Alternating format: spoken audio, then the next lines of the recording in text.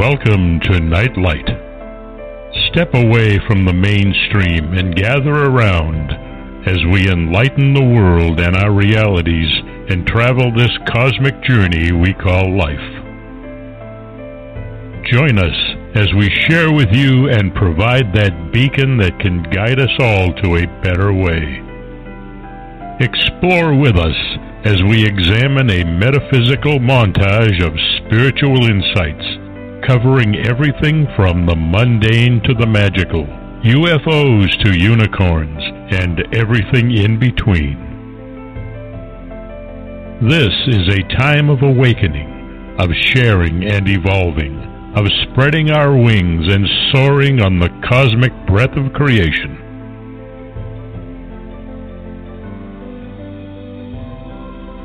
Come and join with other light-minded spirits as we weave our lights together to seek understanding, enlightenment, and, with a little luck, some wisdom. This is Nightlight, a reminder that you are never alone. And now, here is your host, the lovely, delightful, insightful, and all-around great gal, Ms. Barbara DeLong.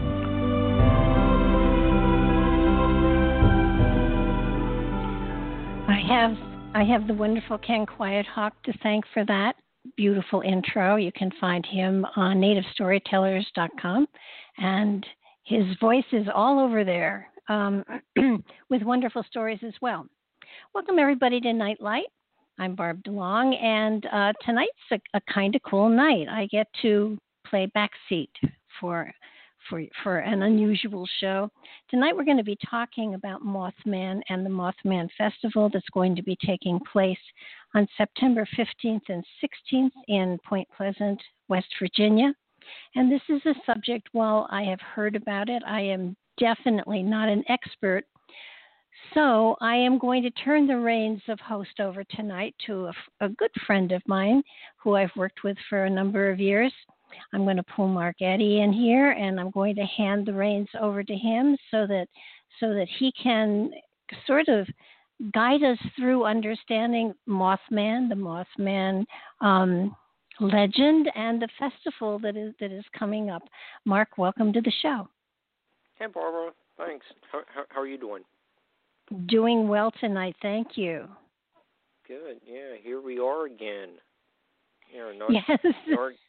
We aren't competing. We're actually collaborators, which is kind of what we've always been, anyways. But we're just working together to bring a fascinating subject to your listeners.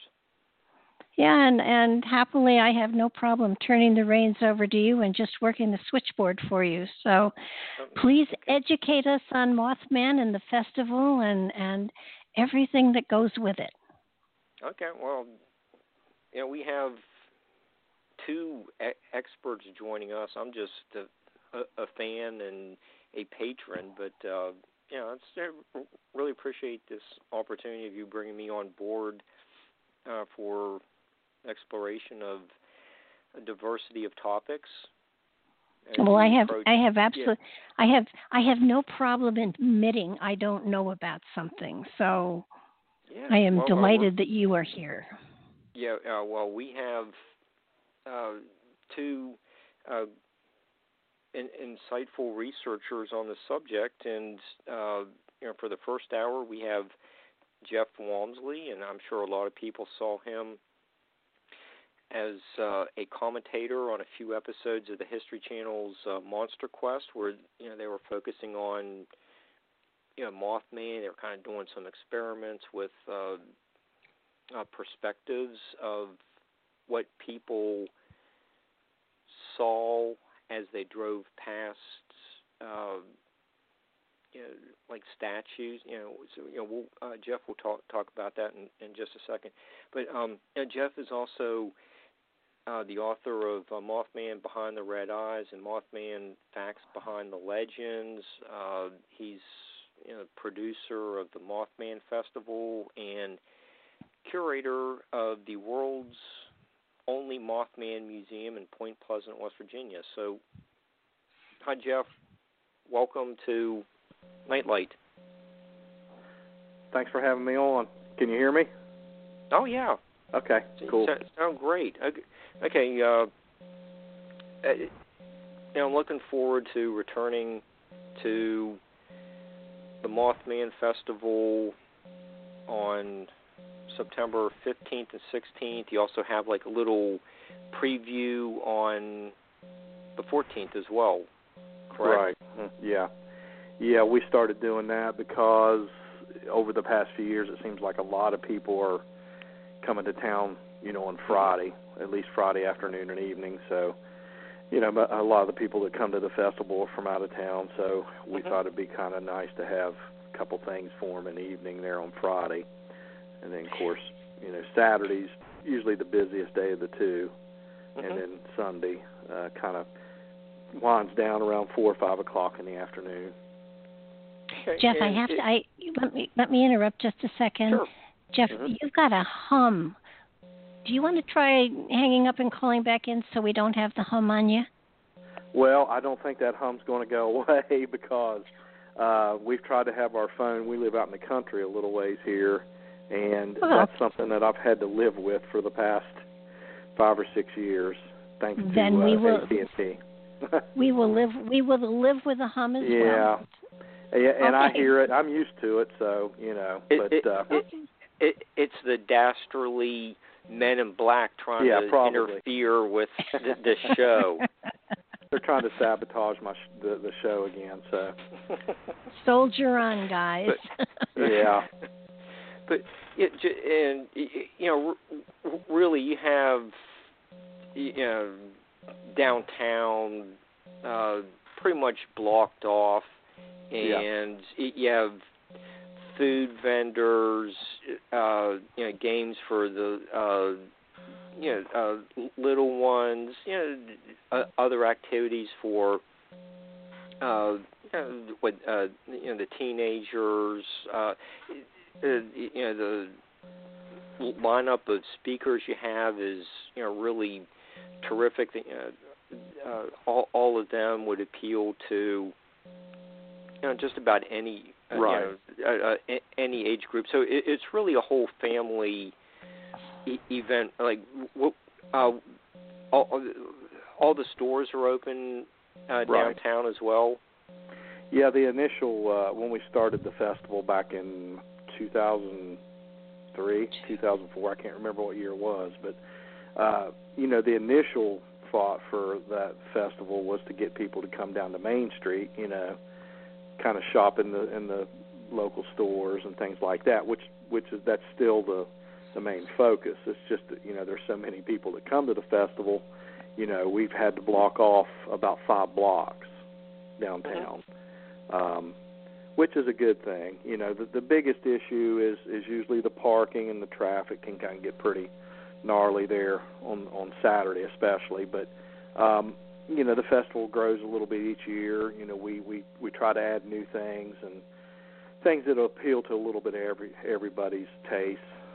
Like you said, a lot of diverse type food vendors we bring in. It's not just the hamburgers and fries. We got all kinds of different types of food and guest speakers. We try to mix it up a little bit of history, a little bit of paranormal stuff, Mothman stuff, UFOs, Men in Black, that kind of stuff. And then, of course, we have live bands that play both days on the Riverfront stage. Again, we mix it up a little bit. It can be anything from classic rock to bluegrass to country, So we try to have a little bit of something for everybody.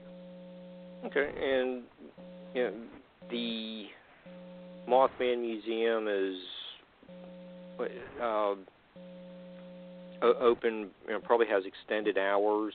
Yeah, and of course the Mothman Museum is not a huge museum, so it gets a little packed too. So, but we try to stay open a little bit later, especially on Saturday. We're open year round every day, except for holidays and stuff like that. So, but that's a main attraction, for the downtown area. Of course, the Mothman statue sits right beside the museum. Mm-hmm. And I was just going to say, after you tour the museum, get shirts, and you can just walk next door and stand in the little island and get your photo taken with a steel that famous statue. The steel statue of Mothman. Now that's called Gun Park, is what that's called. And that's a little historical park there. Of course, the Mothman statue's been up there since 2003, I think. And but that's a big attraction. Like I said, the Riverfront Park. But we have some really cool vendors too. That bring all kinds of Mothman-related stuff, and it's it's turned into a pretty good thing for the vendors too. Because they can show off their talents and their merchandise. Well, you do have a lot of local artists selling their prints and paintings of different poses of Mothman and different settings as well. And it's not really all local. I mean, there are some local people there, but there's people that come from all over the country, really, just to be the vendor in the vendor areas and stuff.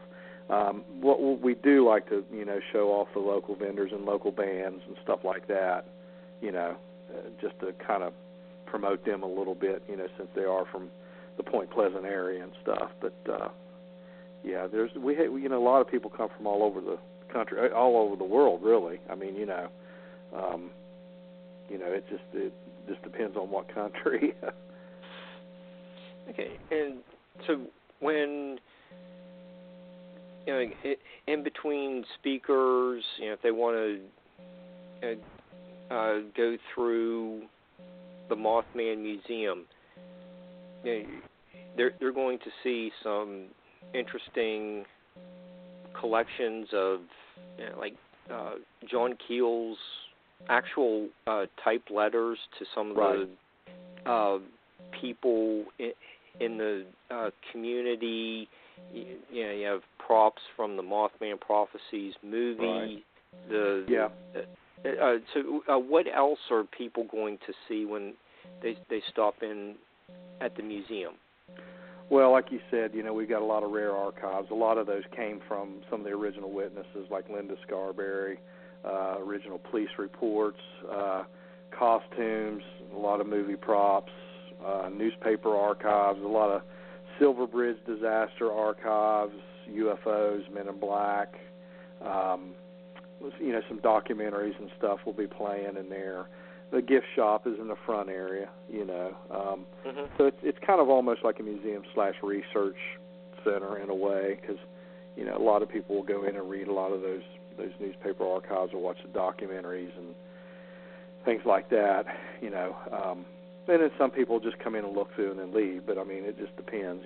Some people are a little more into it than maybe somebody just passing by or whatever. But we try to have a lot of stuff that you're just not normally going to see anywhere else. What? I was really impressed with. You actually had, the type letters that John sent. You have his a coat that he wore. Are there some artifacts, letters that you know of that you're trying to get a hold of? Like, what else is out there that you don't have at the museum? Well, like you mentioned, there's still a lot of John Keel stuff that is in other parts of the country and things like that. And a lot of the ones that we have, the typed letters and stuff, were all sent to those witnesses, those original witnesses and stuff. And I still have more that we haven't displayed yet. We just haven't had the room to display them and stuff.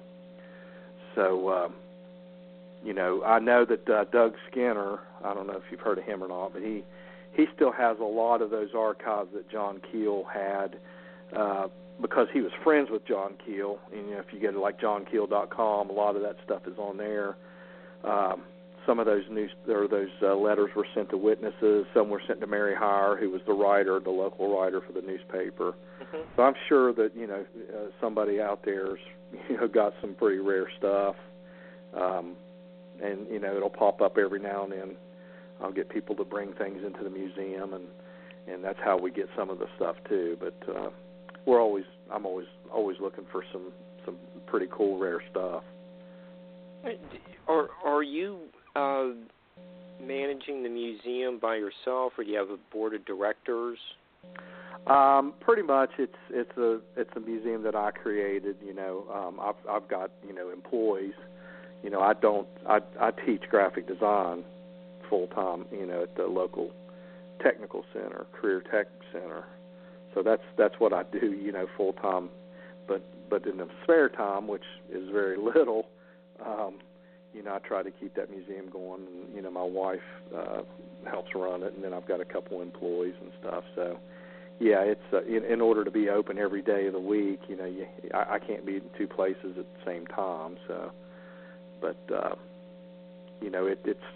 I started that museum in 2006, so it's year by year, it's just gained more momentum and stuff. As a matter of fact, we're probably going to be expanding the museum a little bit here in the next few months into another show area room and stuff.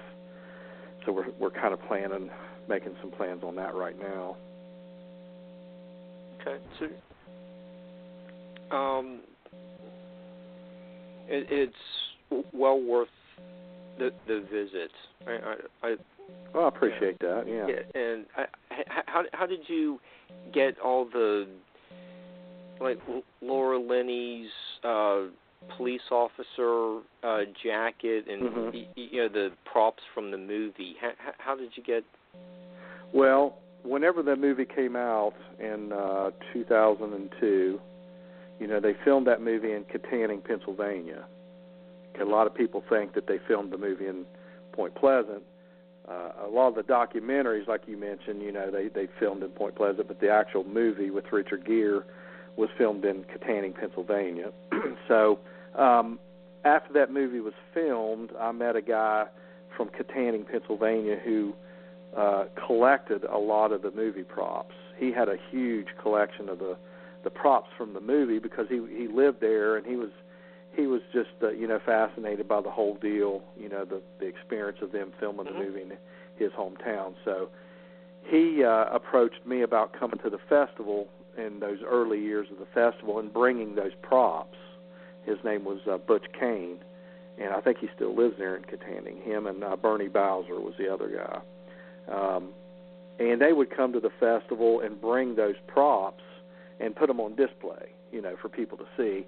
Then after the festival's over, this was before the museum was open, they would take those movie props back to Kittanning and then store them in storage and stuff like that.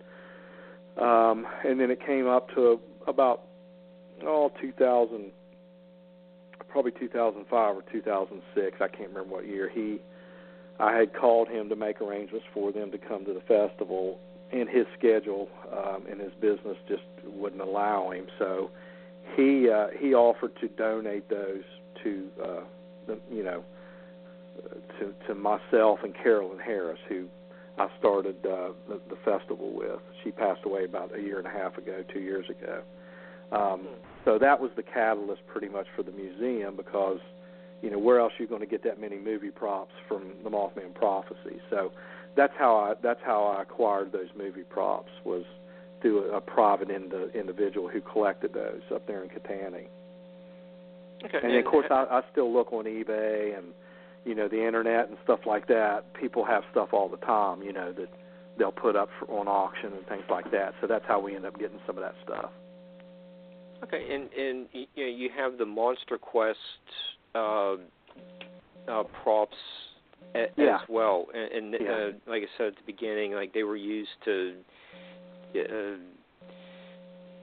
gauge how people's perspectives of sizes changed as they drove past. Can you explain what you have on display there in the gift shop. Yeah, those were actually, there was a local artist that when Monster Quest come to film that, a local artist did those cutouts. Jan Haddix was his name, and that was an experiment. I think that Joe Knuckles, or I think it was Joe Knuckles. I can't. Sorry, Joe, if I mispronounced your name. But he was on the show, and what they did is they wanted to make different size cutouts of what looked like, this Mothman creature. One was like 3 feet tall, one was 4 foot tall, 6 foot, and they placed those out in the field up there in the TNT area, which, by the way, is where a lot of the Mothman sightings took place. And they conducted an experiment where people would drive by. They didn't know that these stand-ups were in the field, and then they would point them out to them, drive by real quick, and then they had to write down, how tall they thought it was or how big.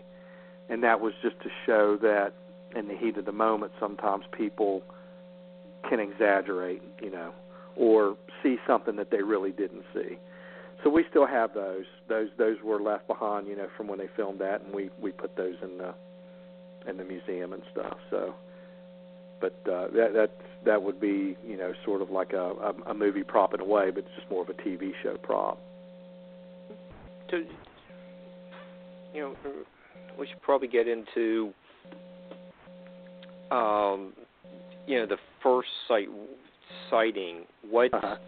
How did everything kick off with the modern understanding of Mothman? We can probably get into Chief Cornstalk later, definitely with Nick. But right.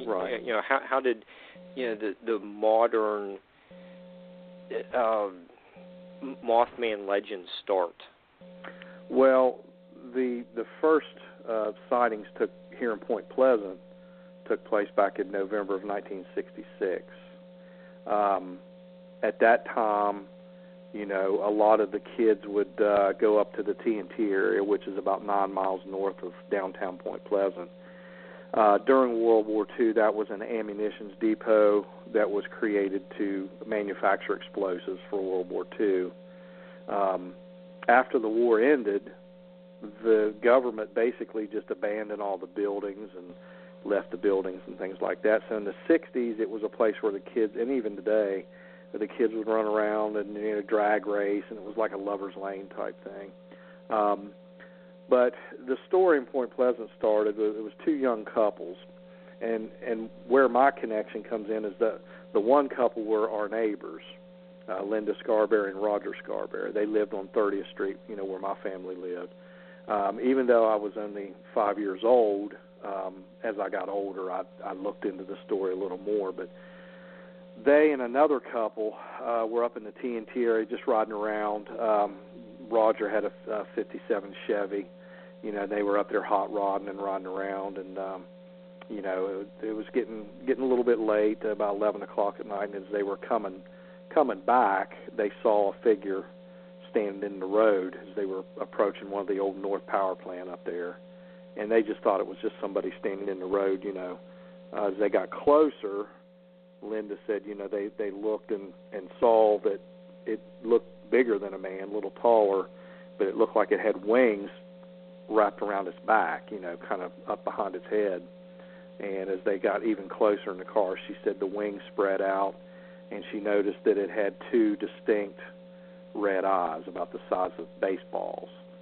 And she said it ran towards that North Power Plant. They were a little concerned. Of course, they really didn't know what it was, and then they took off and started heading towards town. And as they got on Route 62 coming back into town, she said it came over top of the car. And that lasted for probably a good mile or two, and that's what kind of scared them. They were hitting some pretty high speeds coming down the road, and she said it stayed right over top of the car. Disappeared once they got into the city limits.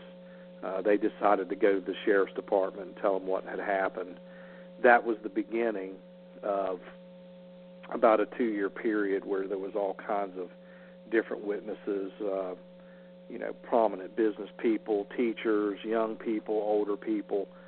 So it wasn't just for, young or just two young couples. It was a lot more than that, and a lot of different theories as to what it was. I mean, a lot of the people described it as standing about 6 to 7 foot tall, sort of grayish in color, and a wingspan of about 10 to 12 feet, which is abnormal for any regular-sized bird. Some people thought it was just a big sandhill crane or some sort of a bird, maybe that got mutated by some of the waste up there in the TNT area. So it was kind of a perfect scenario for, a monster up there in the TNT area.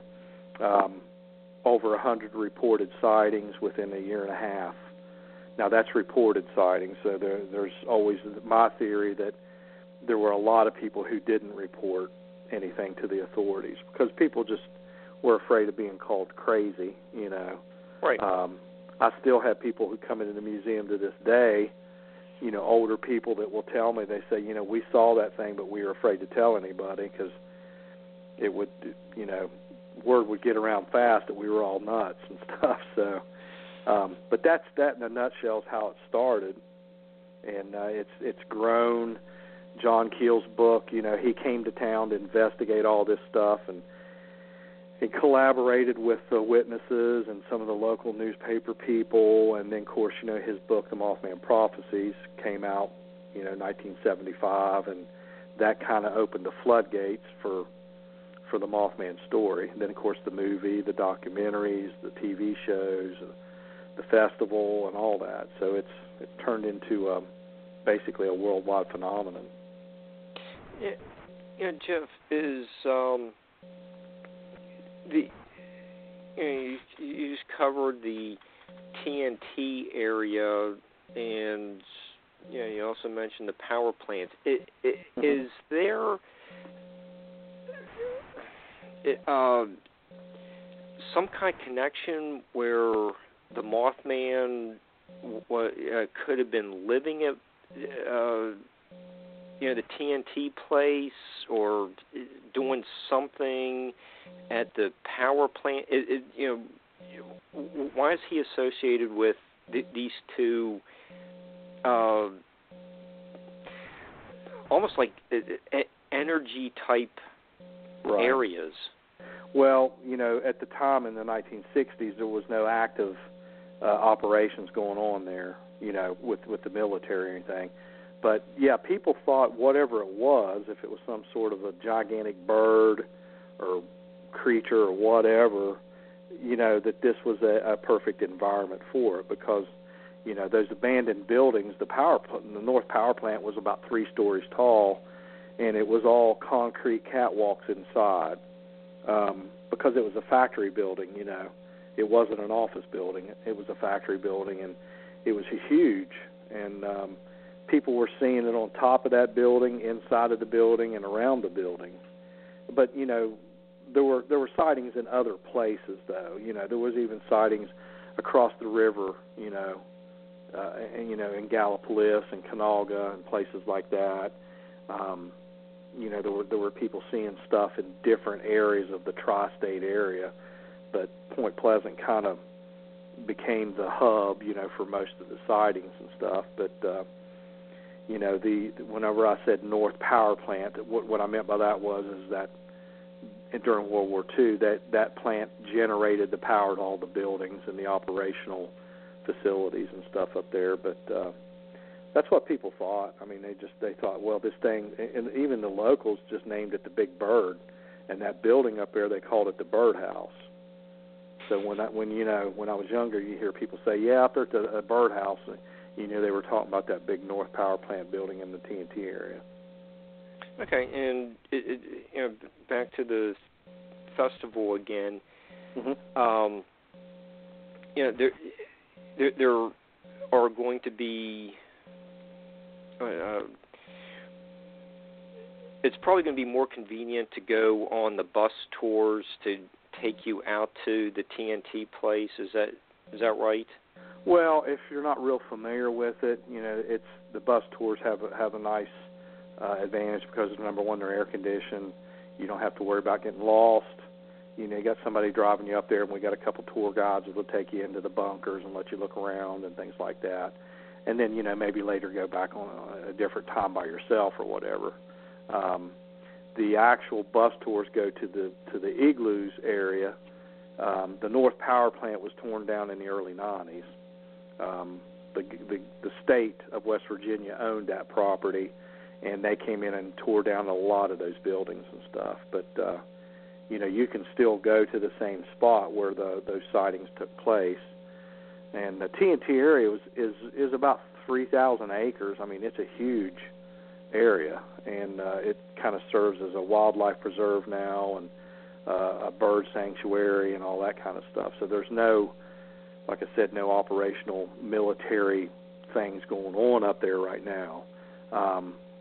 But during the 60s, what happened was they did contaminate a lot of the ground up there. And it's no secret that it was and it still is an EPA cleanup site, you know, that area up there. So that kind of brings in the theory of mutated animals or birds and things like that too. So, right, that's reasonable. Yeah. And that just kind of leads me in another aspect of Mason County, West Virginia. Is it's really a beautiful county. Yeah. You know, little rolling hills. Yeah. But it's actually very isolated. You know, interstate really isn't even close to the area, and even on the Ohio side, there's not an interstate all that close. Well, 35. Yeah, that's about it. But you know, it's just really you have to take, you know, kind of more like a lot of the back roads to get there. It's not very well, or it's sparsely populated. Yeah, you know. Yeah, it really hasn't changed a whole lot since the 60s, you know. Well, like almost like 1860s. It's just you know, very agricultural. Really nice people. You know, it's kind of, you know, Point Pleasant's kind of like a little, like a Mayberry type thing. Yeah, a riverside, you know, town that you expect to see paddle boats going by, you know, like that, you know, Huck Finn type thing. It is a really nice county, but you know, could something survive? Like I don't like a little baby pterodactyl survive? Well, you know, that's interesting because, you know, there's been some people that I've talked to that mentioned, you know, that they saw this thing in broad daylight, and they said it looked almost like a prehistoric bird. You know, I've had a few people tell me that because of the size of it and the way it flew, you know, the way it glided over their car or whatever. So that's been brought up, you know, the pterodactyl type stuff. You know, who knows? I mean, you know, I don't think anybody will ever be able to really fully explain, you know, what people were seeing, you know, but I just don't think that there's that many people that could make up the same description, the same story, you know. There was a lot of people seeing it, and there was a lot of people describing it about the same way. Well, in the late 60s, there wasn't the, you know, Facebook where everyone can, you know, just send out, you know, mass message and say, oh, hey, everyone, say, you know, it's like this is the Wingspan, and we'll get our name in the paper. That wasn't even. No, it was more conservative back then, and people were more concerned about their reputation, and like I said, a lot of those witnesses put up with a lot of people making fun of them and calling them crazy, and, you know, just saying all kinds of things about, and that still holds true today. That's why some of those witnesses still won't really talk about it. They won't discuss it with people because they just don't want to put up with the ridicule and people, you know, kind of poking fun at the whole deal. which I think that holds true in a lot of different areas. UFO witnesses and things like that. They're just afraid to really open up and let anybody know what they actually experience because, people, I think especially in the 60s, that was a lot more conservative time than it is now. Somebody put that on Facebook now, everybody just kind of probably just maybe go right by it. You never know. Probably, but but you said you grew up near some of the first witnesses. About 4 doors away. Yeah. Okay.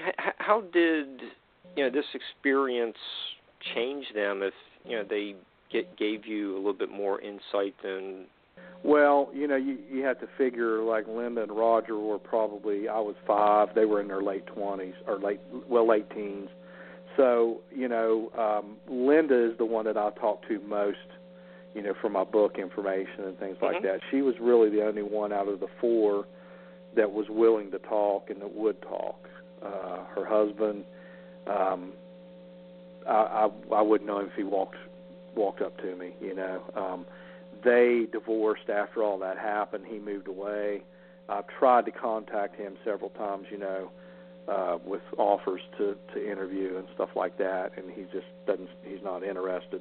The other couple are actually still married, still live in Point Pleasant. They admit that they saw it, but that's it. They won't go into any great detail on it or anything. So, I know Linda personally, she put up with a lot of ridicule and, suffered a lot of emotional stress over the whole thing, It, definitely changed her, because of all the attention she got from it and stuff. So she passed away probably, 4 or 5 years ago. And, she used to come to the festival and, meet with people and things like that. She was pretty open about it. She didn't enjoy talking about it or anything, but she was always pretty open about it. Okay. And she also noted in your Mothman, The Facts Behind the Legend, that she thought she had at least a few sightings, and she thought the Mothman was telepathic. Yeah, she claimed that after all that happened that she'd seen it numerous times. Now I don't know if she meant that in her mind or physically seeing it, but she always thought that the thing never went away. That it was still around. She was pretty paranoid about things, but she did talk about that. She thought that whatever it was always watching them, and she just felt like she was never truly going to get away from the whole experience of it. I think that might have been what she meant by that in that interview. Okay. And what did you think of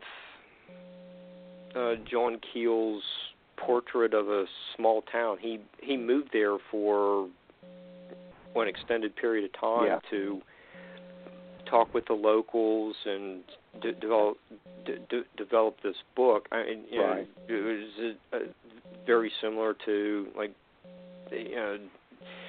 Dickens's portrayal of London. Yeah.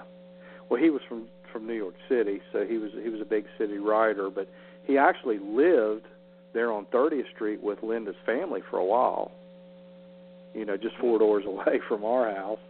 And because he told me that, before he passed away, I had the chance to meet and talk with him several times, and he said it just got too expensive for him to keep driving back from New York to Point Pleasant, because he said every time I get back to New York, they would either call or send me a telegram or whatever, no emails and no cell phones, And he said that they would tell him, hey, we saw it again, you need to get back down here.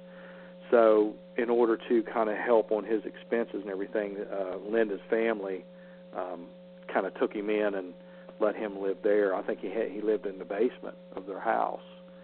And then, of course, there was a few hotels that he frequented here in the area too. But yeah, he would hold roundtable discussions there at their house with some of the local neighbor people and some of the witnesses and stuff. So that was a big deal at that time. Is that house still standing? It is. It's still standing, and of course, it's went through probably 2 or 3 different owners since all that happened. I drive by there. My mother still lives there on 30th Street, and every time I go by that house, I always think to myself, that's got some history behind it and stuff. The people that live in it now probably have no clue, that the Men in Black were hanging around that house a lot back in those days, and John Keel frequented that house and stuff like that. So that's where Linda's parents lived, and then after they passed away, then the house was sold to somebody else. Okay, Barbara, do you want to jump in with any of your insights? Well, I'm just fascinated with the fact that it was just really a short period of time, a couple of years, and then it sort of went away. And yet, are people still seeing it today? Him today? It today? Well, yeah, there's people that claim to see it all over the world. Now that's kind of hard to validate that stuff. If you're not there. But of course, the movie kind of pushed the fact that people were seeing something flying around before 9/11 and Chernobyl and places like that. Again, the Mothman Prophecies book kind of and the movie itself too kind of pushed that. Every time something bad happens. For example, when the Silver Bridge collapsed here in 1967, people thought that may have had been connected to, these Mothman sightings and stuff. John Keel always thought that there was some sort of a connection. Other people just thought, well, it's just bad timing, But it's just a coincidence that it all happened at the same time. Wasn't the feeling, though, sort of that the Mothman was trying to warn them that something was coming? Well, yeah. Some people thought it was more, instead of a harbinger of doom, it was something to say, hey, something bad's going to happen. I don't talk to a lot of people that, in local people that really go that way with it. They just, a lot of the locals and stuff just think, well, it was some kind of a big bird or whatever up there flying around, or some kind of creature or whatever. But whenever I talk to people about like the bridge disaster and stuff, the bridge was 40 years old. Yeah. And it collapsed pretty much because it was just in ill repair and in bad shape. But again, was the movie. Was there a higher incidence of UFO sightings before that or after that? I mean, that you probably can before. kind of. There was a lot of UFO activity here in the mid '60s, and of course when everywhere, John Keel was actually. yeah, that's true. And whenever the tri-state area, West Virginia, Kentucky, and Ohio, it seemed like there was a big concentration of those. And then John Keel was also here. He was interested in that aspect of things too. He thought somehow the UFOs, the Mothman, the Men in Black, the bridge disaster, all that stuff kind of played into one big story, because it all happened within 2 years, pretty much. Yeah, I kind of feel sometimes that the incidences like this, people play up the fear aspect before they even start to try to figure out, what could the purpose of this be? I mean, fear cells, I understand that, but I mean... Yeah, well, nobody was ever really physically harmed by what this was, People ask that a lot. Has anybody ever attacked or physically harmed? And I've never talked to anybody. There was a lot of emotional distress and that kind of stuff. People were, worried and kind of scared and things like that. Like Linda, You just always felt there was something else to it. But nobody was ever, they're attacked in their car or anything like that. At least that I know of. Nobody's ever said anything about it. But well, with instances like this, sometimes the creature or whatever it is probably more frightened than we are. Right. I mean, right. If you took somebody from one of the African tribes, 200, 300 years ago, would have scared the bejesus out of me. But yeah, I know. And the opposite probably true too. Yeah, you have to look at it from different aspects and different angles and stuff. But it was just a lot of speculation and uncertainty as to what it was. For example, like the local elementary schools and stuff at that time would not let the kids out at recess. They wouldn't let them outside to play because they thought if it was some sort of a big bird or a giant, pterodactyl or whatever, it could come and pick a kid up, and take off with them, like a small animal or a dog or something like that. So that was reality then. They wouldn't let them out there for a while because they just didn't know what it was. They thought it could be something big enough to swoop down and pick a little kid up or something. So nobody had any answers. Because of all the toxicity that was in the ground, because of the munitions, not musicians. Is it? Excuse me. Is there any possibility that could have had a hallucinogenic effect on people? Well, the whole excuse I get a lot of times when people say, well, it was the 60s, they were on LSD, blah, blah, blah, blah, and, those were our neighbors and stuff, and I've even talked to my mother about, them, because I was 5 years old. I didn't know them at that time, but my parents knew their parents and stuff, and I asked her several times, I said, were they the type of kids that would be up there carrying on? And she said, no, not at all. She said, they were all, well-respected kids and stuff, didn't have a bad reputation or as far as causing problems or taking drugs. And honestly, I don't really think in 66 LSD was even in this area at that time. It was probably more late 60s, before anything like that got around here, I would think. But, the Chief Cornstalk thing where he and his son were executed, that doesn't make sense to me. But in essence, the Mothman has been nothing but good to your town. Yeah, it has. I mean, it's economically and tourism-wise and things like that. It's just the curiosity. It's just like Bigfoot and that kind of stuff. People are just curious. I mean, this stuff is all documented, in history of the town and stuff, and the police reports and the eyewitness accounts and things like that, and people are just curious as to what it really was or is or could be. I mean, it's an open book pretty much, but people come from all over the world we'll get people come in and just laugh and think it's hilarious, and other people come in and spend 4 hours in there. So it's everybody's different as far as. Well, I kind of feel sorry for it. I mean. Yeah, I know. It's and Linda did too. When you said that, now that you said that, she always told me that if whatever it was, she said she didn't want people out hunting it to kill it, because that's what people did. That up there in the TNT area after all these sightings, people were up there with guns and rifles and carloads of people miles and miles around that TNT area.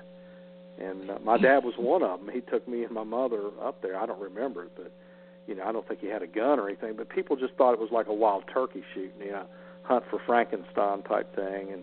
And Linda told me, she said, it really bothered me that people were, wanting to go whatever it was and shoot at it and kill it and stuff like that. Well, there are these idiots out there that are looking for Bigfoot to kill it, which really upsets the heck out of me. Yeah.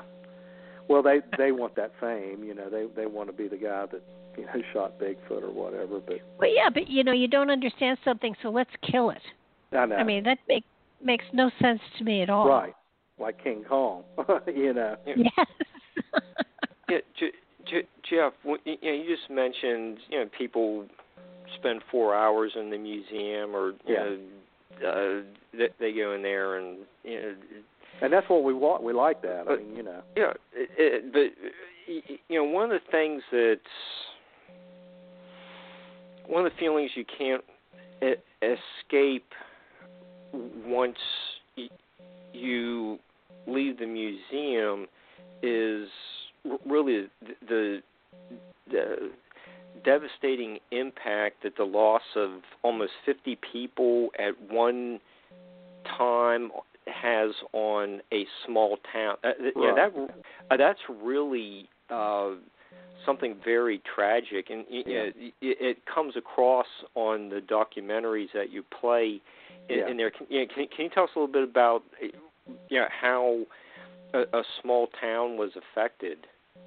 Well, you're talking about the Silver Bridge collapse. That right. was in December 15th, 1967, which was at the height of all the Mothman stuff, But that bridge was the worst bridge disaster in U.S. history. It still is. And pretty much what happened was that bridge was built in 1928, and it was designed for people who drove horses and buggies rather than semi-trucks and coal trucks and stuff. So over the years, you did not have the bridge inspection programs that you have now. As a matter of fact, the bridge inspection programs you have now are because of the 46 people who died on the bridge. But it fell.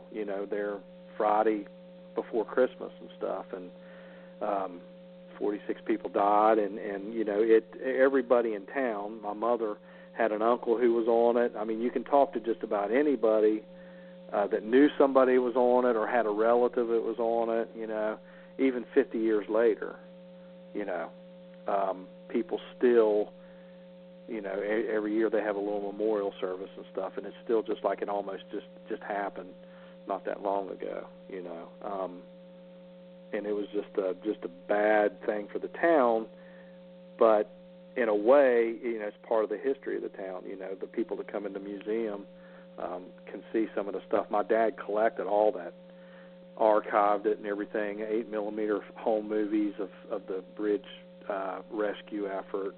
My cousin was on the fire department. He took home movies out there on the boats while they were rescuing people and stuff. And it's just something like, you're just watching the old footage of some of the documentaries on TV. I mean, it was real and it happened, and there's still people affected by it. Carolyn Harris, the lady that I started the festival with, and she had a little diner down the street. Her 4-year-old son and her husband at the time were both on the bridge when it fell. So wow, you can imagine how she felt. But that was something she didn't talk about a lot. But everybody knew that when the bridge fell, she had direct family members on it. So, but yeah, you can talk to anybody. You can come to Point Pleasant, walk down the street, stop somebody, and say, what can you tell me about the Silver Bridge? And they all know about it. Okay, and Jeff, we have 5 minutes or so. Mm-hmm. Are there? Do you want to plug the museum and festival websites? Yeah, that's fine. I was going to make a quick mention too. Nick is on next, right? Yes. Yeah, he'll be at the festival. Mm-hmm. He's a guest speaker at the festival on Saturday, and he's been there several times, and people really like it whenever he comes back to speak, and kind of hangs out and talks to people and stuff. So they like that. So, but yeah, the MothmanFestival.com, MothmanMuseum.com. We have a new Mothman app it's a free app that you can get in the App Store. It's available for regular phones and iPhones both, and that has sections on it about the festival, the museum, and the history. People may not know anything about the Mothman. You can get on there and learn a little bit about it too. Of course, we have all the Facebook stuff.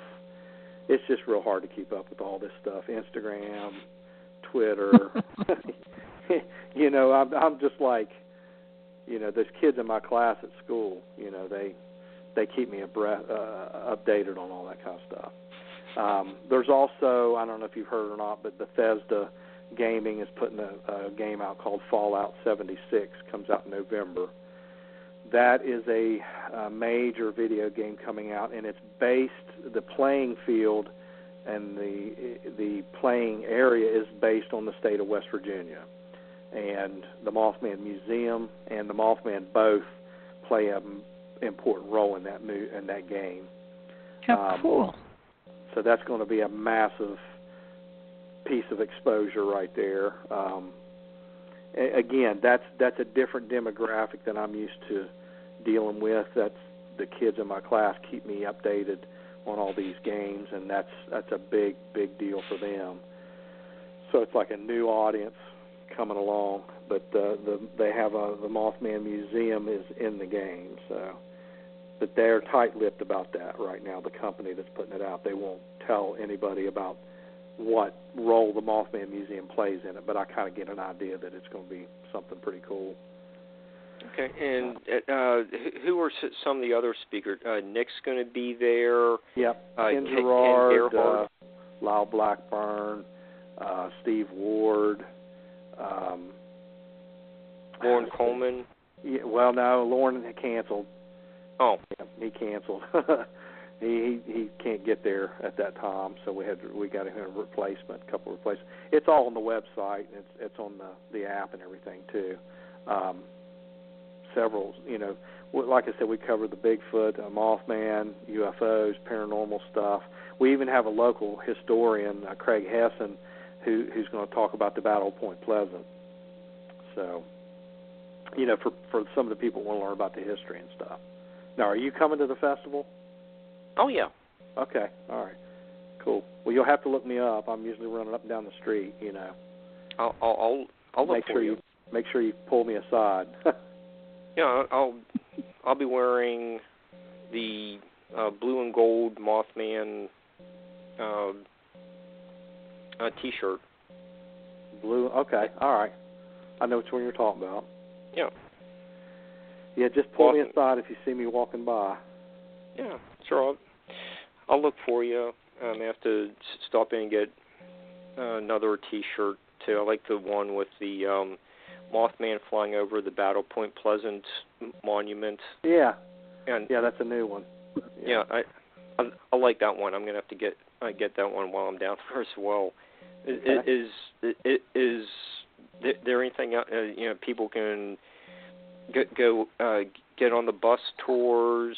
Yeah, the bus tours. You can get on the festival website, and there's still a few tickets left on that. They can order their tickets right there. Sometimes You know what this reminds me of? The cargo cults in World War II? Yeah. Uh-huh. How they took the cargo planes and they wove their whole history around them and they celebrated them once a year. It's almost like that's happening here, Yeah. Could be, yeah. I think the Mothman has been very kind to you guys. Yeah, it's been a unique experience for me. I mean, it's my career started off as being a musician and playing in bands and thinking I was going to be a rock star and all that, and things kind of turned the other way, and it went into from music to monsters. And at one time I had a chain of record stores, and sold music, and then the internet kind of killed that, and so I ended up doing, from music to monsters, which is pretty cool. It's almost the same thing, And it can be a little, parking can be a little difficult downtown, but you do have,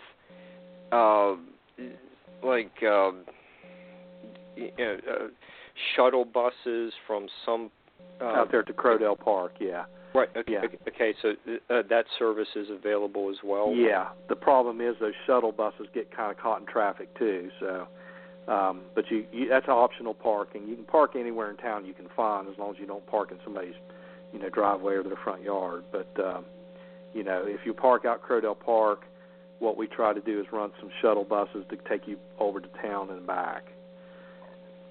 And sometimes that gets a little gummed up too, but, just park where you can find. If you get there early Saturday, shouldn't be an issue. And the speakers will be at the State Theater? Yeah, that's the historic State Theater there on Main Street, yeah. And, that's sets empty year-round. They've tried to sell it, but the owner lets us use it for the festival. So there's no air conditioning, but it's not too bad in here. We keep the air circulating pretty good. Okay. Is there anything else we need to know? There's handicap parking. Yeah, there's available handicap parking as well. Right there on Vian Street. That's limited. I mean, it's not a huge parking lot. The county and the city people take care of all that parking stuff. But, we put it on the map and the website so people at least know when they come into town what to expect. So hopefully everybody can, find a place to park their car. It's a good problem to have, but,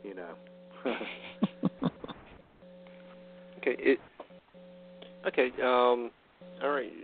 And Nick just called in. Jeff, do you want to hang on for a minute and talk to Nick? Or okay. Well, I'll let you go ahead and talk to Nick. I'll be talking to him this week, but I appreciate you having me on the show and stuff. Oh, I'm sure he's got some interesting stuff to talk about too. Oh yeah, we'll get Nick going here in just a second. But okay. I'll look for you in a couple weeks. That's September 15th and 16th. Okay. At Point Pleasant, West Virginia. Yeah. We'll see you there. All right. Yeah. I'll be there. Okay. Thanks, Jeff. Okay. And thanks for having me on. Oh, you're welcome. And we'll talk in a couple weeks. Okay. Thanks a lot. Thank you. All right, Barbara. We need to bring Nick on. He's on. Okay. Hi, Nick. How you doing? Hey, look, I'm good, thanks. Good. Yeah, and if the audience, just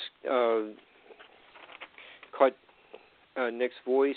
You probably heard him a lot of times on Ancient Aliens, and he's going to be speaking Saturday the 15th at the State Theater. And our guest is Nick Redfern, author of all kinds of books on UFOs and the Black-Eyed Kids, Men in Black, Women in Black. Just prolific author, maestro, the mysterious. So, welcome, Nick. Glad you're with us. Well, thanks, guys. Jeff just told us, you're making another appearance at the Mothman Festival. What does it mean to you to be a return speaker to such a prestigious festival? Well, I'm always pleased to come back and always pleased to get the invite. Because it's pretty much like a unique event. I mean, if you think about it, probably other than the yearly festival in Roswell, most events on the paranormal are sort of regular conferences, where you'll get 300 or 400 people turn up and, in a hotel or a lecture room, that kind of thing. But the Mothman Festival, I think, is cool because it's completely different to any other kind of paranormal event where you have not just speakers, but, it's like it's a family weekend. It's kind of like a state fair, but on a huge stage.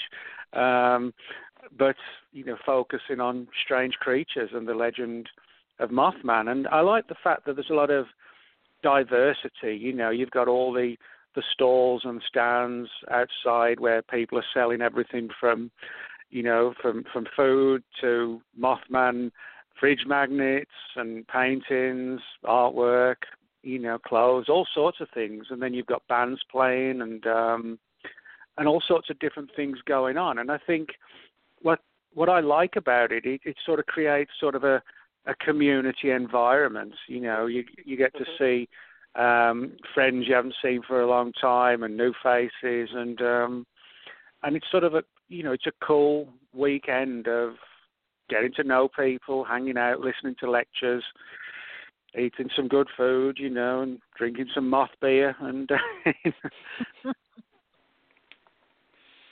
And Nick, you just I'm sure that the listeners can tell just by your accent that you bring a international perspective to this conference. You've traveled a lot in Great Britain. You've written a book on Nessie. I'm sure you saw a lot of gargoyles and kind of like almost cryptid creatures on the cathedrals. Mm.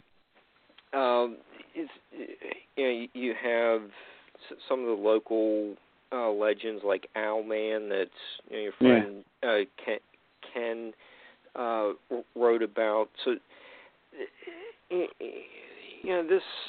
these creatures really aren't anything new.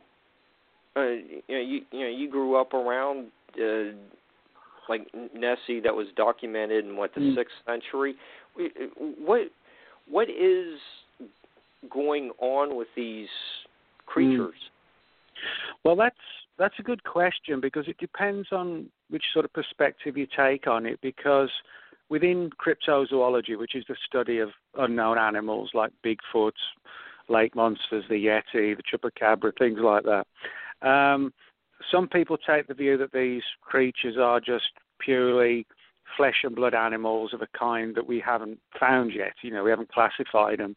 But then on the other hand, you have people who, like me, think that there's something more weirder about a lot of these strange creatures. They're elusive to the point of almost impossibility, and there are cases of like Bigfoot vanishing in a flash of light, and people having weird experiences at Loch Ness that have nothing to do with the Loch Ness Monster, but sightings of UFOs and Men in Black encounters at the Loch. So I'm sort of one of these people who think that, yes, these creatures like Mothman are real, but I don't think they're just unknown animals. I think they sort of fall far more into sort of like a paranormal category.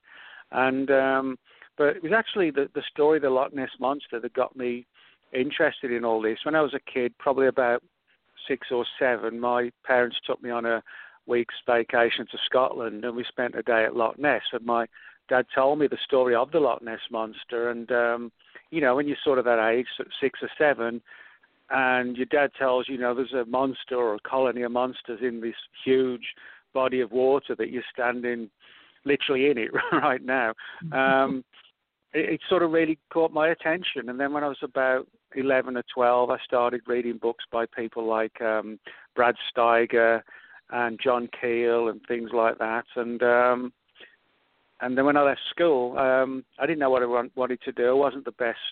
I wasn't the best student, to put it diplomatically. Didn't know what I wanted to do. I just knew I didn't want to work in a job I hated doing and having to wear a shirt and a tie and a jacket, which isn't me. And I stumbled just purely by accident on a job that was being offered on a new magazine that was being established in the town I was living when I was about 17, 18. And it was kind of like, like entertainment magazine, what's on for bands playing and, different things going on in the area and interviews with visiting bands, that kind of thing. And, I enjoyed it. It didn't feel like a real job. And I did that for about 2 years. And then I thought, well, why not try and combine the background that I developed in journalism with the paranormal, but sort of take a journalistic approach to investigating weird stuff. So that's sort of what got me involved in all this, really. And since you are just, you go out and talk with eyewitnesses or the townsfolk, what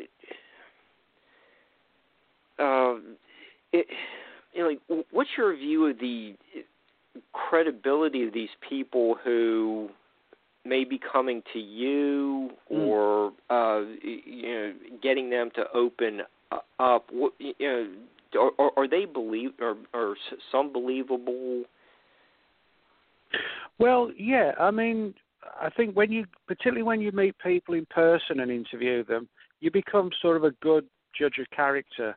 When you sat opposite someone, you're talking about their experience, and sometimes like a really traumatic experience they might have had, and you see the sort of look of fear on their face and the stress, and you can tell after doing more than a few interviews that you become a good judge of character, and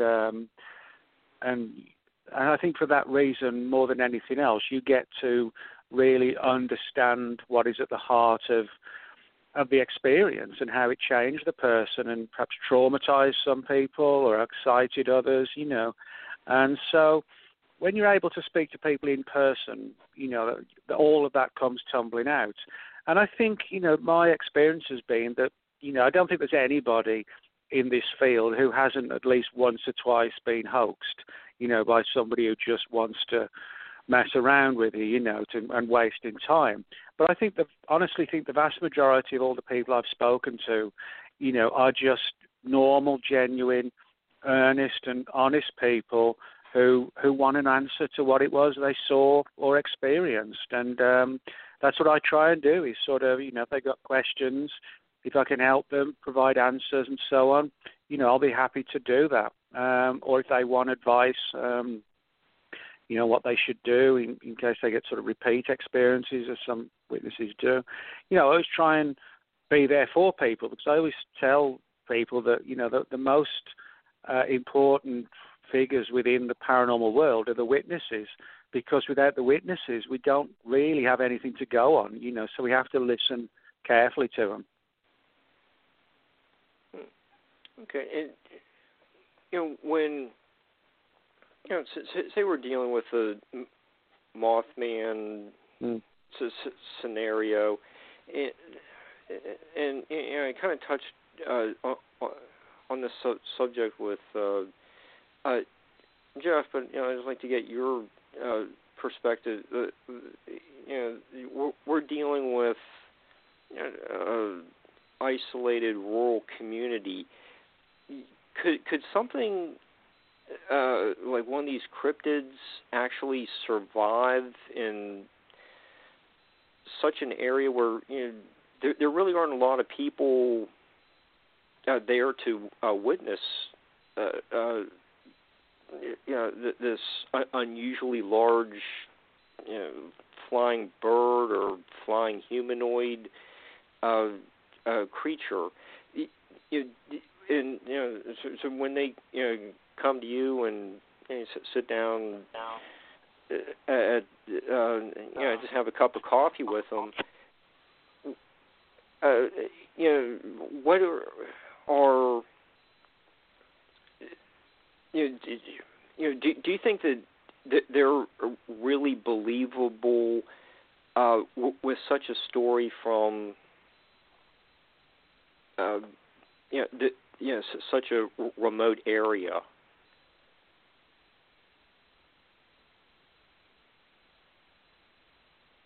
Was that question for Jeff? No, it was for you. It was like, what do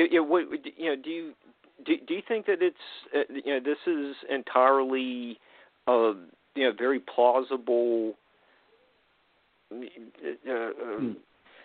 animal that has survived from long ago, and the witnesses are presenting a very accurate depiction of something that they saw. Well, yeah, I mean, I think the important thing from my own perspective is I'm not entirely sure that animal is the right term to use. I don't sort of shy away from the fact that I do believe there is sort of a supernatural component to a lot of these creatures.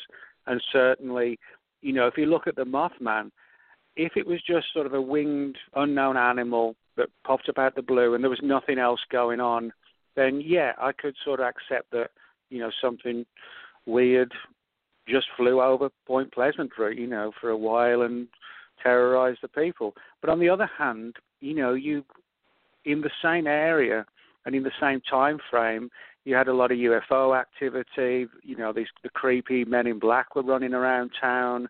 And then, of course, it all culminated with the collapse of the Silver Bridge.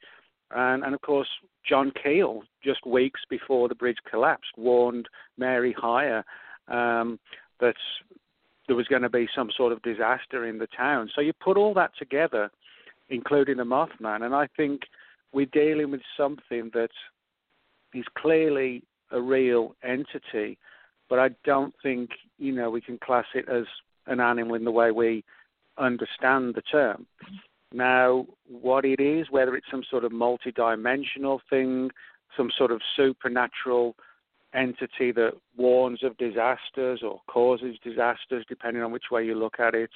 And I think, Keel himself admitted that, he was dealing with sort of very strange, uncharted territory and entities that seem to have been around with us for, as long as we've been around and, manipulating us and toying with us and so on.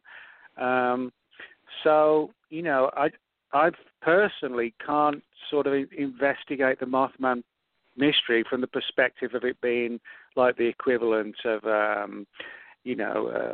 an unknown type of, a lion in the African jungle, a new offshoot has just been found. I'm not able to investigate it like that because I don't think the Mothman kind of relates to, normality. It's everything about it is abnormal. So I think we have to investigate it more from the perspective of a paranormal investigation than, searching for an unknown animal.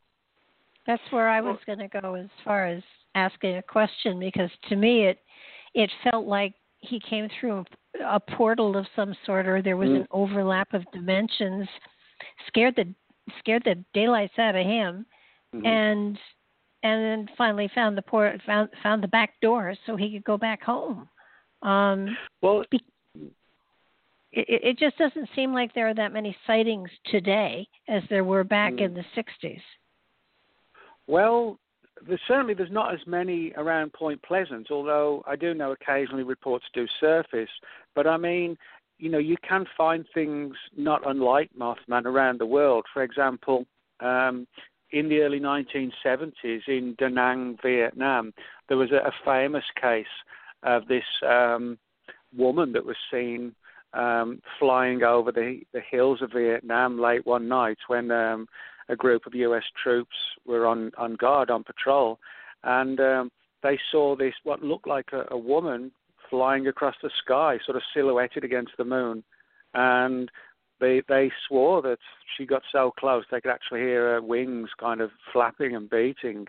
And in England in the early 1960s, in an area called Hythe in the county of Kent, a creature very much like the Mothman was seen there. And it was even had the bright red eyes and the huge wings. And if you go back to 1953, in Houston, Texas, there was a story of what became known as the Houston Batman, which was briefly covered in the local newspapers, and that was just kind of like the Mothman. So you can find these kind of entities all around the world and throughout history. And I think, the one country calls it Mothman, another one calls it Owlman, somebody calls it the Houston Batman, someone calls it a gargoyle. Basically, very similar phenomena, Go ahead, Mark. Okay. I'm sorry. I was just going to say, do you think that there's specific, like, species or small families that have evolved around the world? Well, again, from my perspective at least, I think the fact that I consider it more supernatural than a physical animal, I think, the angle of babies and offspring may not even be relevant, But there are those who, do think that a lot of these things are just flesh and blood unknown animals. And if that is the case, then yes, there would have to be families and groups and so on. I guess the big problem I have with classifying a lot of these things as just unknown animals is the fact that they're always completely elusive. That there's certain categories of strange creatures which are always 100% elusive. That's like the weird flying humanoids, lake monsters, Bigfoot type creatures, excuse me, and things like that. And we never ever catch them ever, And reports of Bigfoot have been made from all across the United States. Thousands and thousands of reports.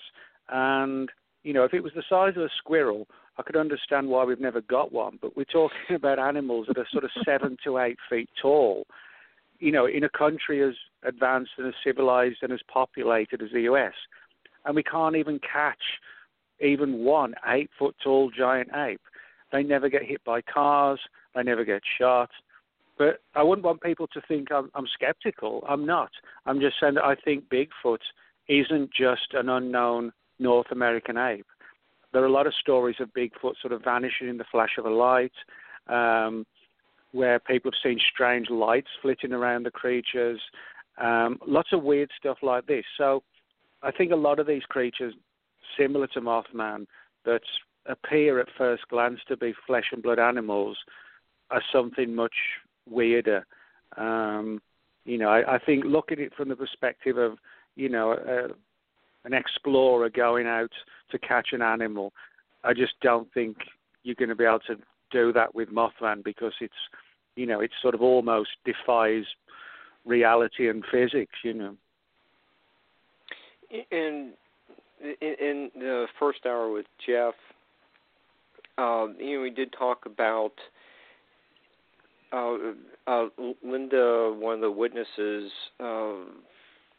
it felt like there was a telepathy associated with Mothman. Maybe that's a little bit more supporting evidence for what you're saying, that maybe he's an interdimensional character. It seems like it just doesn't have normal human animal type feelings. It has like little supernatural type traits.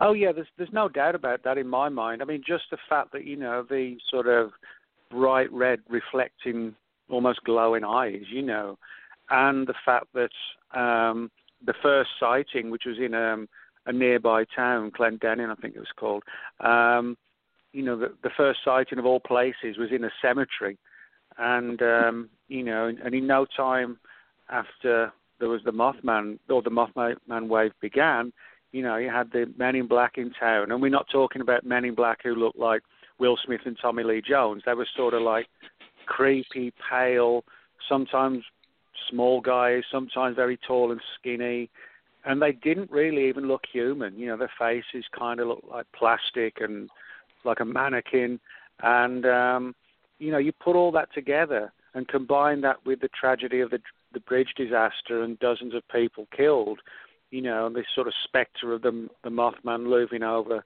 Point Pleasant, then yeah, I think we can make a good case that this is sort of more a supernatural entity, and the fact that these things do have this kind of here 1 minute or here 1 second gone the next second angle to them does make me think that we possibly are dealing with things that in their normal state exist in a totally different reality to ours, but they're able to enter our world and leave it for their own and then go back to their own dimension or realm, whatever you want to call it.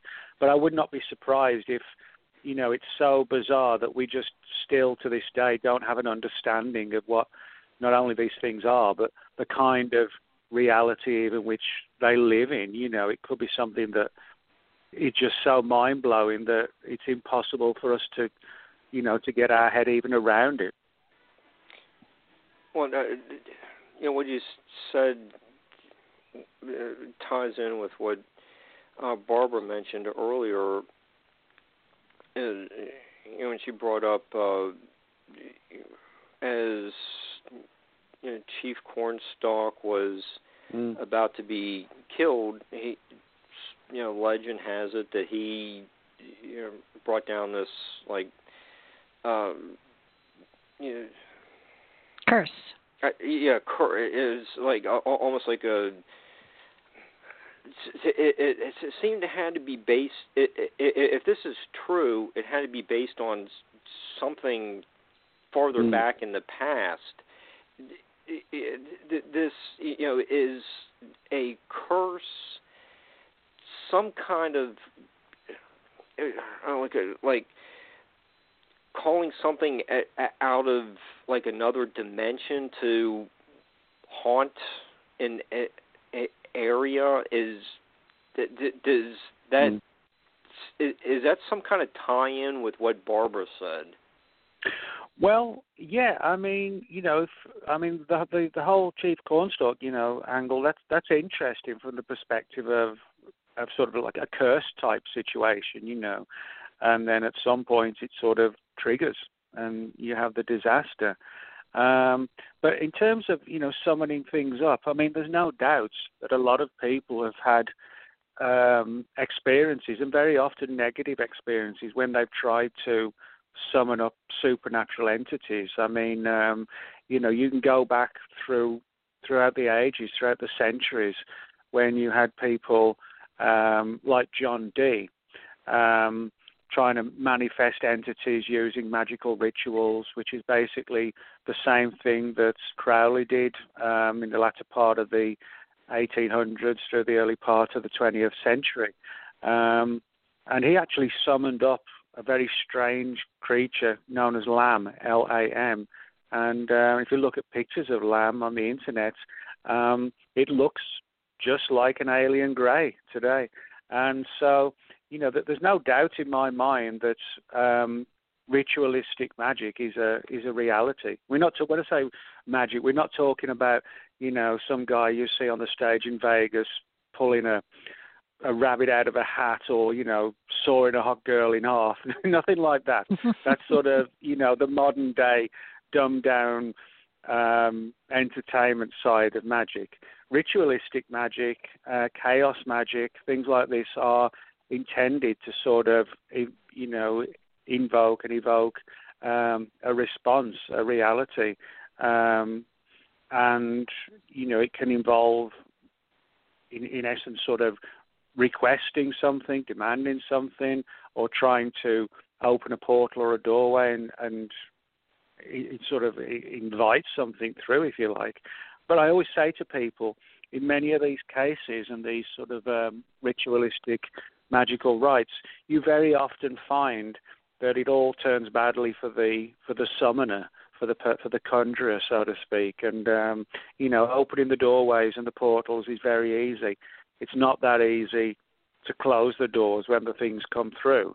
So I always tell people to be kind of careful of all this, because I used to do this quite a lot, and I found this sort of disturbing trend that the more I did it, the more that there was like a hostile feedback kind of thing, and eventually I sort of walked away from doing that because I just saw how it was happening every time. It was trying to summon these things up to understand what they were.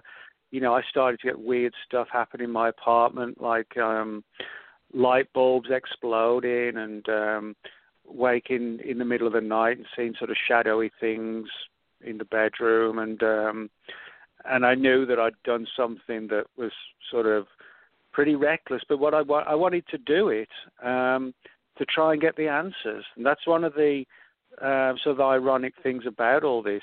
To get the answers, you have to sort of go down a dangerous pathway. But doing so very often causes these things to come through, and then they start manipulating you to the point where you're not actually getting answers. You're just filled with more and more mysteries and more issues to deal with, you know. Okay, and that was a good tie-in with the curse. I just, yeah, it's like, you know, just really putting that into perspective. I like that. That is just an intriguing story in itself. But you know, Nick, have you had a chance to drive around a little bit of Mason County? Got to be honest, you know, when I've been to the festival, I've always been at the weekend, you know, for the festival itself. So the only sort of driving around I've been able to do on the times I've been there is sort of around the, you know, the TNT plants where all the sightings went down. And so that's sort of, you know, if hopefully, unfortunately not this time, but hopefully the next time I'm there, you know, I'll be able to spend perhaps a week there or something like that, which would be cool to sort of go around the whole area. But as of now, I've just had the chance to sort of, you know, see all the sites around town, and also check out the old TNT plant area and, you know, the woods around there where the creatures were seen. Yeah, it is really scenic drives along the river. I just wonder if you've, you know, just, you know, you've been so busy, you know, the couple of days that, you know, you're there for the festival. I just wondered if you had enough time to just go out for a little bit of a drive. Not really, no. It's just one of those things where, you know, you're sort of hanging out, lecturing, chatting with people, and then before you know it, it's all over, you know. Yeah. Head home. Okay. So, what do you think of all of the Mothman stories could be an owl or the sandhill crane? Is there any possibility, the inevitable weather balloon from, you know, some other official? What, you know, do you think we can rule out those kind of possibilities? Yes. Okay. Yes. Okay. Yes, and yes. Okay. Yeah, I don't. I mean, a crane's a crane. You know, if you see a big bird, you see a big bird. If you happen to see something that looks vaguely humanoid with huge wings soaring across the sky, you know, you're clearly going to differentiate between that and a large crane. You know, and when you've got also the reports where some of the witnesses said, you know, the creatures just seem to take off vertically, almost like a helicopter. You know, there's some cases like that. Well, that's, biologically speaking, that's impossible. You know, I mean, if you see a bird, I mean, they have to sort of, you know, they flap their wings to take to the sky, or the birds sort of run along a bit, you know, the bigger ones to get momentum and then take off. But, you know, with Mothman, there are some cases which weren't like that. It sort of just took to the sky, you know, vertically. So I think, you know, the owl angle, I mean, I've heard some people say, well, maybe, you know, it was just a normal-sized owl, but it was sitting on a branch in a tree, so it looked like it was 8 feet tall rather than just a small owl sitting on a branch 6 foot off the ground, you know, which is an interesting scenario. But the fact is, you know, if people are mistaking owls all over Point Pleasant, why aren't they mistaking owls for something huge all across the world or across the United States? Why is it people only mistaking owls in places like Point Pleasant? So, to me, you know, the owl angle, you know, the crane angle, things like this, people using hang gliders or whatever, we can just sort of put it out in the garbage. What would you call it in England? The rubbish.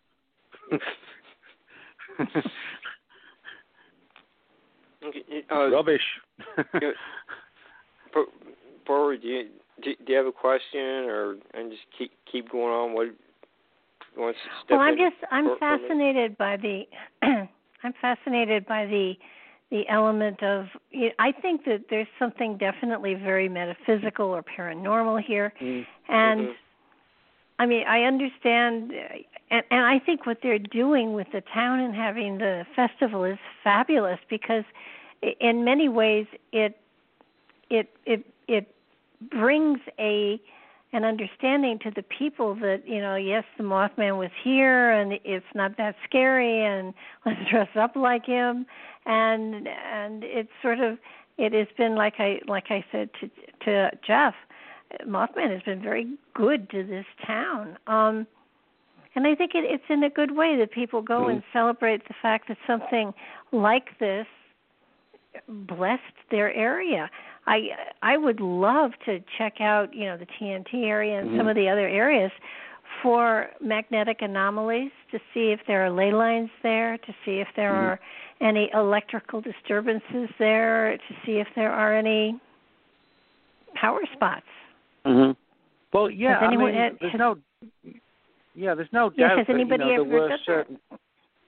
I'm not sure if they have or not. Honestly, not sure. But I mean, what I would say is that there were sort of some hot spots, around town where the creature was seen, particularly around the old TNT area. I think that's I don't know why that might be the case, but we do find all around the world, specific areas where there are a lot of weird things going on. For example, where I grew up in central England, there's a large area of woodland or forest land called the Cannock Chase, which has had sightings of things like the Mothman, Bigfoot, werewolf-type creatures. You have the Skinwalker Ranch in Utah. We've got Point Pleasant, West Virginia. East Texas, you've got an area called the Big Thicket, which again has sightings of UFOs and Bigfoot-type creatures. So I do think, it's worth checking out not just the cases and the witnesses and investigating, these creatures, but also to check out the areas and try and figure out why so much weirdness goes on in these sort of clearly but relatively small areas, and yet they attract so much weirdness. So I think, there's a lot of aspects to the Mothman mystery that need to be addressed to try and resolve it all. But I mean, you made a good point when you said about, the festival itself. I think, it's good that the town sort of, comes together and it's sort of a laid back, fun event, and there's not sort of too much dwelling on, the deaths. People are sort of, trying focusing on the positive side of it all and keeping it sort of light and entertaining for people, and which it is, And I think, as I said, there's this definite sort of sense of community where we're all there, whether it's people just to see what's going on, or somebody like me is lecturing, somebody else is, like I said, selling their fridge magnets or paintings. There's kind of like a sense of us, we're all in it together, we're all part of the same thing, and we're all on the same level, just having an interest in this and hanging out together and chatting and so on. And I think that's a good way of dealing with it, and kind of demonstrating that, that something weird happened and we're going to, tell the world, basically.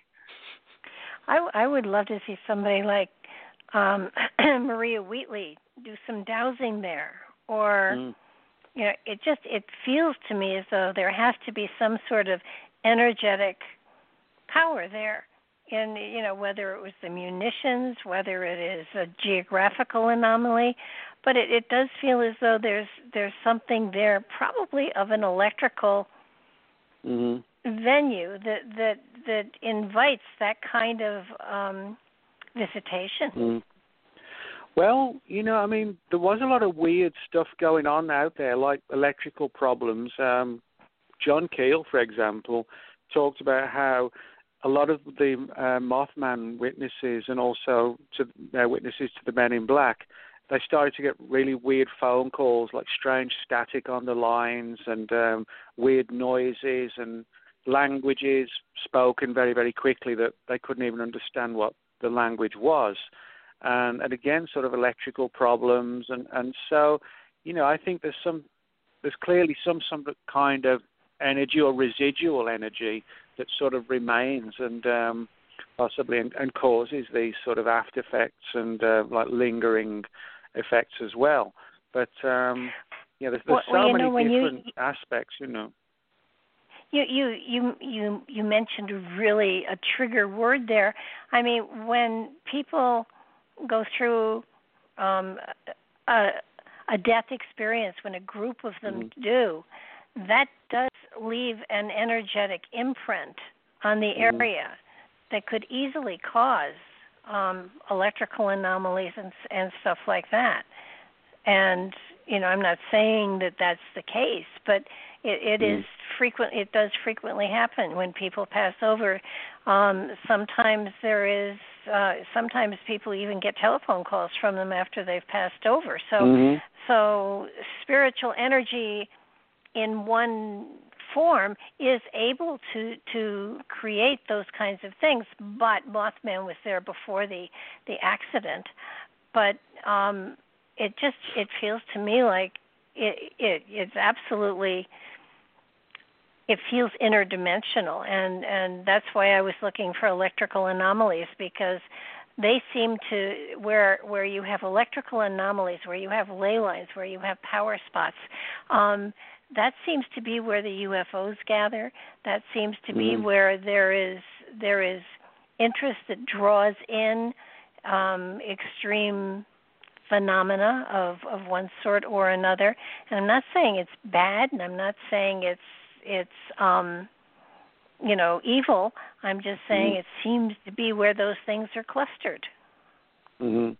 Yeah, and I think, the key to solving all this could actually be to understand how these sort of portal areas, dimensional areas, how they work, and how, can we learn how to operate them. That's one of the clear things that's obvious, that these things can jump in and out of our reality, but we're stuck here. We just don't know how to do it. The day comes, hopefully, when we can do it, then potentially we could learn much more about them. But the problem is, so far, as far as we know at least, no one's achieved this properly. Well, it feels to me as though we inadvertently open the portals, but we don't realize that we're actually doing it. And I don't think that they do it from their side. I think we open them and people step in and say, "Oh, look, Henry, another place to vacation," and that's what I think in some way the Bigfoot stuff is. These are creatures coming, they're on holiday, and they jump in and they jump back out. That's why there are no bones. They even haven't found any scat. So, there's very little evidence that they exist, except that people have seen them, and they do exist. Yeah, and I think you made a good statement there. When you're talking about that we're actually causing these events to occur or inviting them through. And I think you can find throughout history where people have sort of attempted to interact with supernatural entities, and they focus so deeply that I think it is actually the case that by focusing on it, you essentially are allowing it into your environment, whether you actually realize you're doing it. That is what you're doing, and it's kind of like the old legends of vampires, where they enter your house because you invite them in, and they don't come in unless you invite them. So and that goes with modern day mysteries like the Black-Eyed Children, who the witnesses say, always try and find a way. They always try and find a way to be invited into the home, and which is not a good thing to do. But people do find themselves lured into kind of making it easier for them to get into our reality. And then, of course, when they are here, well, then we're the ones who sort of need to worry then. You know. Yes. No, it is fascinating. I think that Mothman and Nessie and Bigfoot and all sorts of other, yes, them too. It's just we have invited them into our reality, and to go hunting for them or to try to kill them is to me just awful and wrong. Because for the most part, they haven't hurt anybody. Yeah. Well, I think, with things like Bigfoot, there are enough cases on the record where people have tried to shoot a Bigfoot and it's just had no effect, or the creature has just vanished. I'm not entirely sure we could even kill a Bigfoot. If it is supernatural and it comes from another plane of reality, it may not even be sort of subjected to the normal physical state of the planet, and et cetera, et cetera. Its version of reality may be very different. So, it may actually not be possible to kill these creatures because they don't exist in the way we exist. They could be sort of pure energy taking on different forms, like a shapeshifter kind of thing. Could it even be a case of an overlapping of timelines? Where you're seeing another timeline that isn't this timeline, and therefore this time doesn't affect them, and that timeline doesn't affect us, but we see it? Well, yeah, I mean, that's an interesting theory, because there are a lot of cases where people have found themselves going through sort of time slips. They're walking down the street, and then suddenly everything goes quiet, and then the street around them looks different. They suddenly realize that all the people in the street are wearing like 1940s clothes, and the familiar stores in the streets are no longer there, but there are other ones, and then 10 minutes after it all goes away and the person's back in normal reality again. There are a lot of cases like that where, we're not talking about somebody jumping in a time machine, like Michael J. Fox in Back to the Future, but we are talking about the end process being the same thing, where somebody has a fleeting view of the past, or in some cases of the future. So maybe some of these things are like an image that you see and of the past, almost like a sort of a snippet of an old movie or something like that. Could be. Nick, you've given us all kinds of fascinating things to ponder for the next couple, 2.5 weeks before they can actually engage you in more discussions about Mothman at the Mothman Festival and all kinds of other cryptids.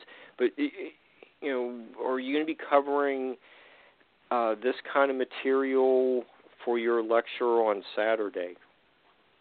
Yeah, I'll be speaking. I've got a new book out on the Men in Black right now, which actually my 5th book on the subject. And but this one covers Men in Black, Women in Black, the Black-Eyed Children, and the book's called The Black Diary because it's sort of like my own journal, in my own words, of about the last 3 years of all my investigations into things like the Black-Eyed Kids, Women in Black, Men in Black.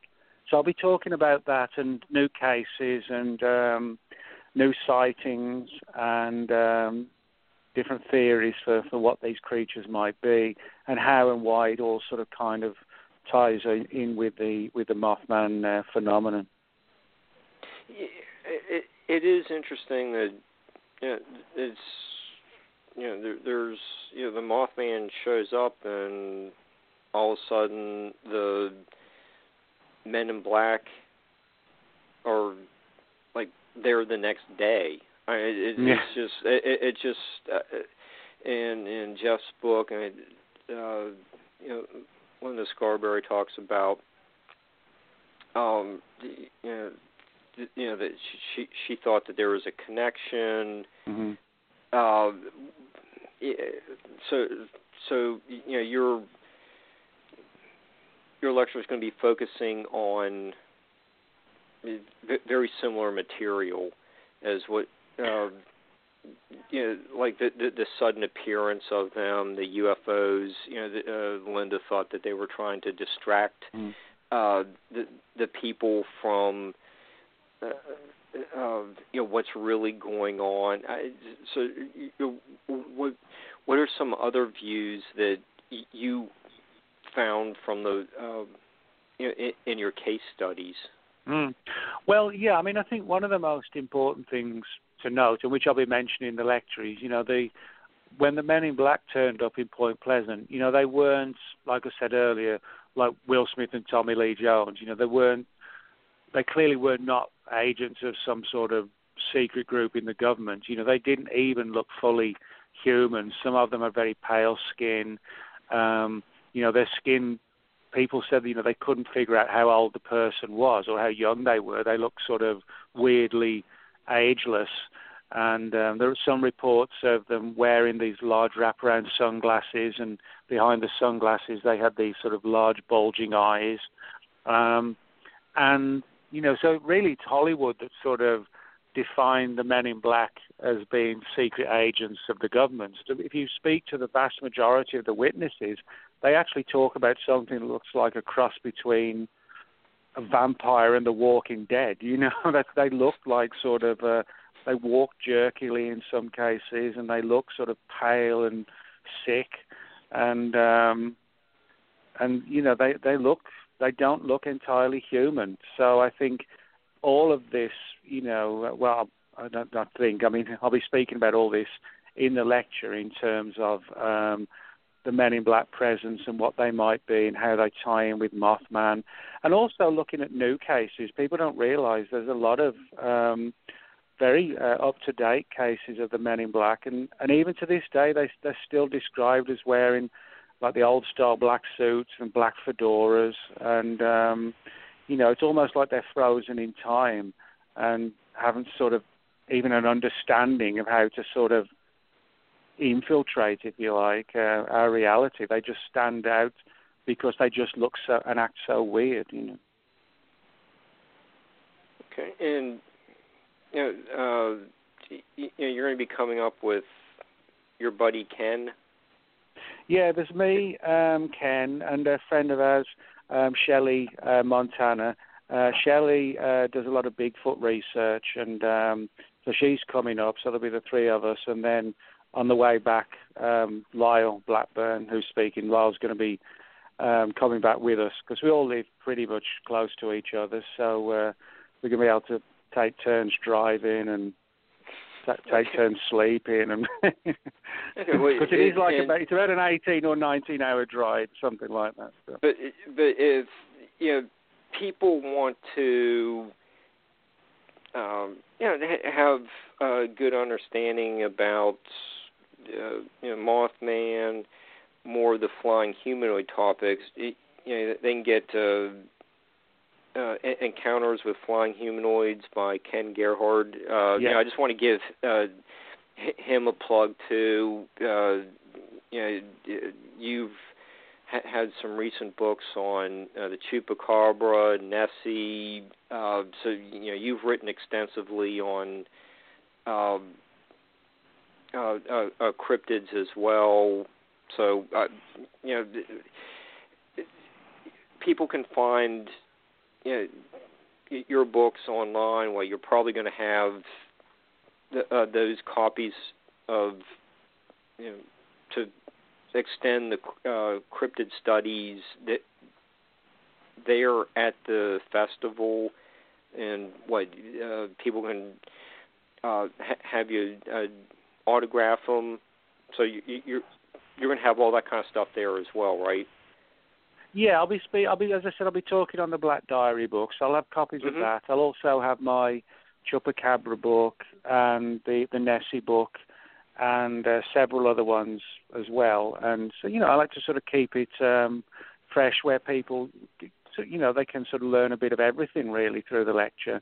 And in Ken's book, if people want to learn more about Mothman and flying humanoids in general, Ken's book, Encounters with Flying Humanoids, is probably the best book out there to get, because it covers not just recent things like Mothman. It goes way back into like ancient Greece and Rome with things like the harpies and the gargoyles, and covers just about everything, And I'm not sure what Ken's talking about this year, but he always gives a good visual presentation. So.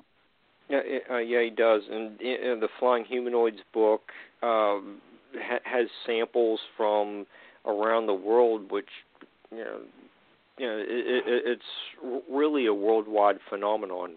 Mm. So people don't realize that. There's sightings all over the place. Yeah, I just wanted to give Ken a little plug as well. He's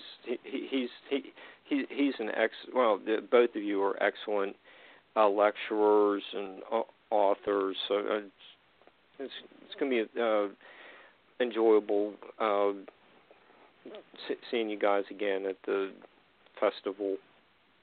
Yeah, it should be fun. That's one of the things I like about it. It's sort of laid back and it's fun. You don't want it all to be just very serious, and doom and gloom. You want to entertain people as well as inform them, Oh yeah, and I think everyone has a good time. It's really well managed festival. The speakers Jeff has are top quality, and the vendors are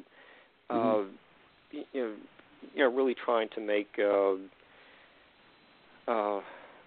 good impression. The restaurants and all that. It's really just a terrific day out, and we're just glad you're coming to our state to talk about maybe what should be the state bird.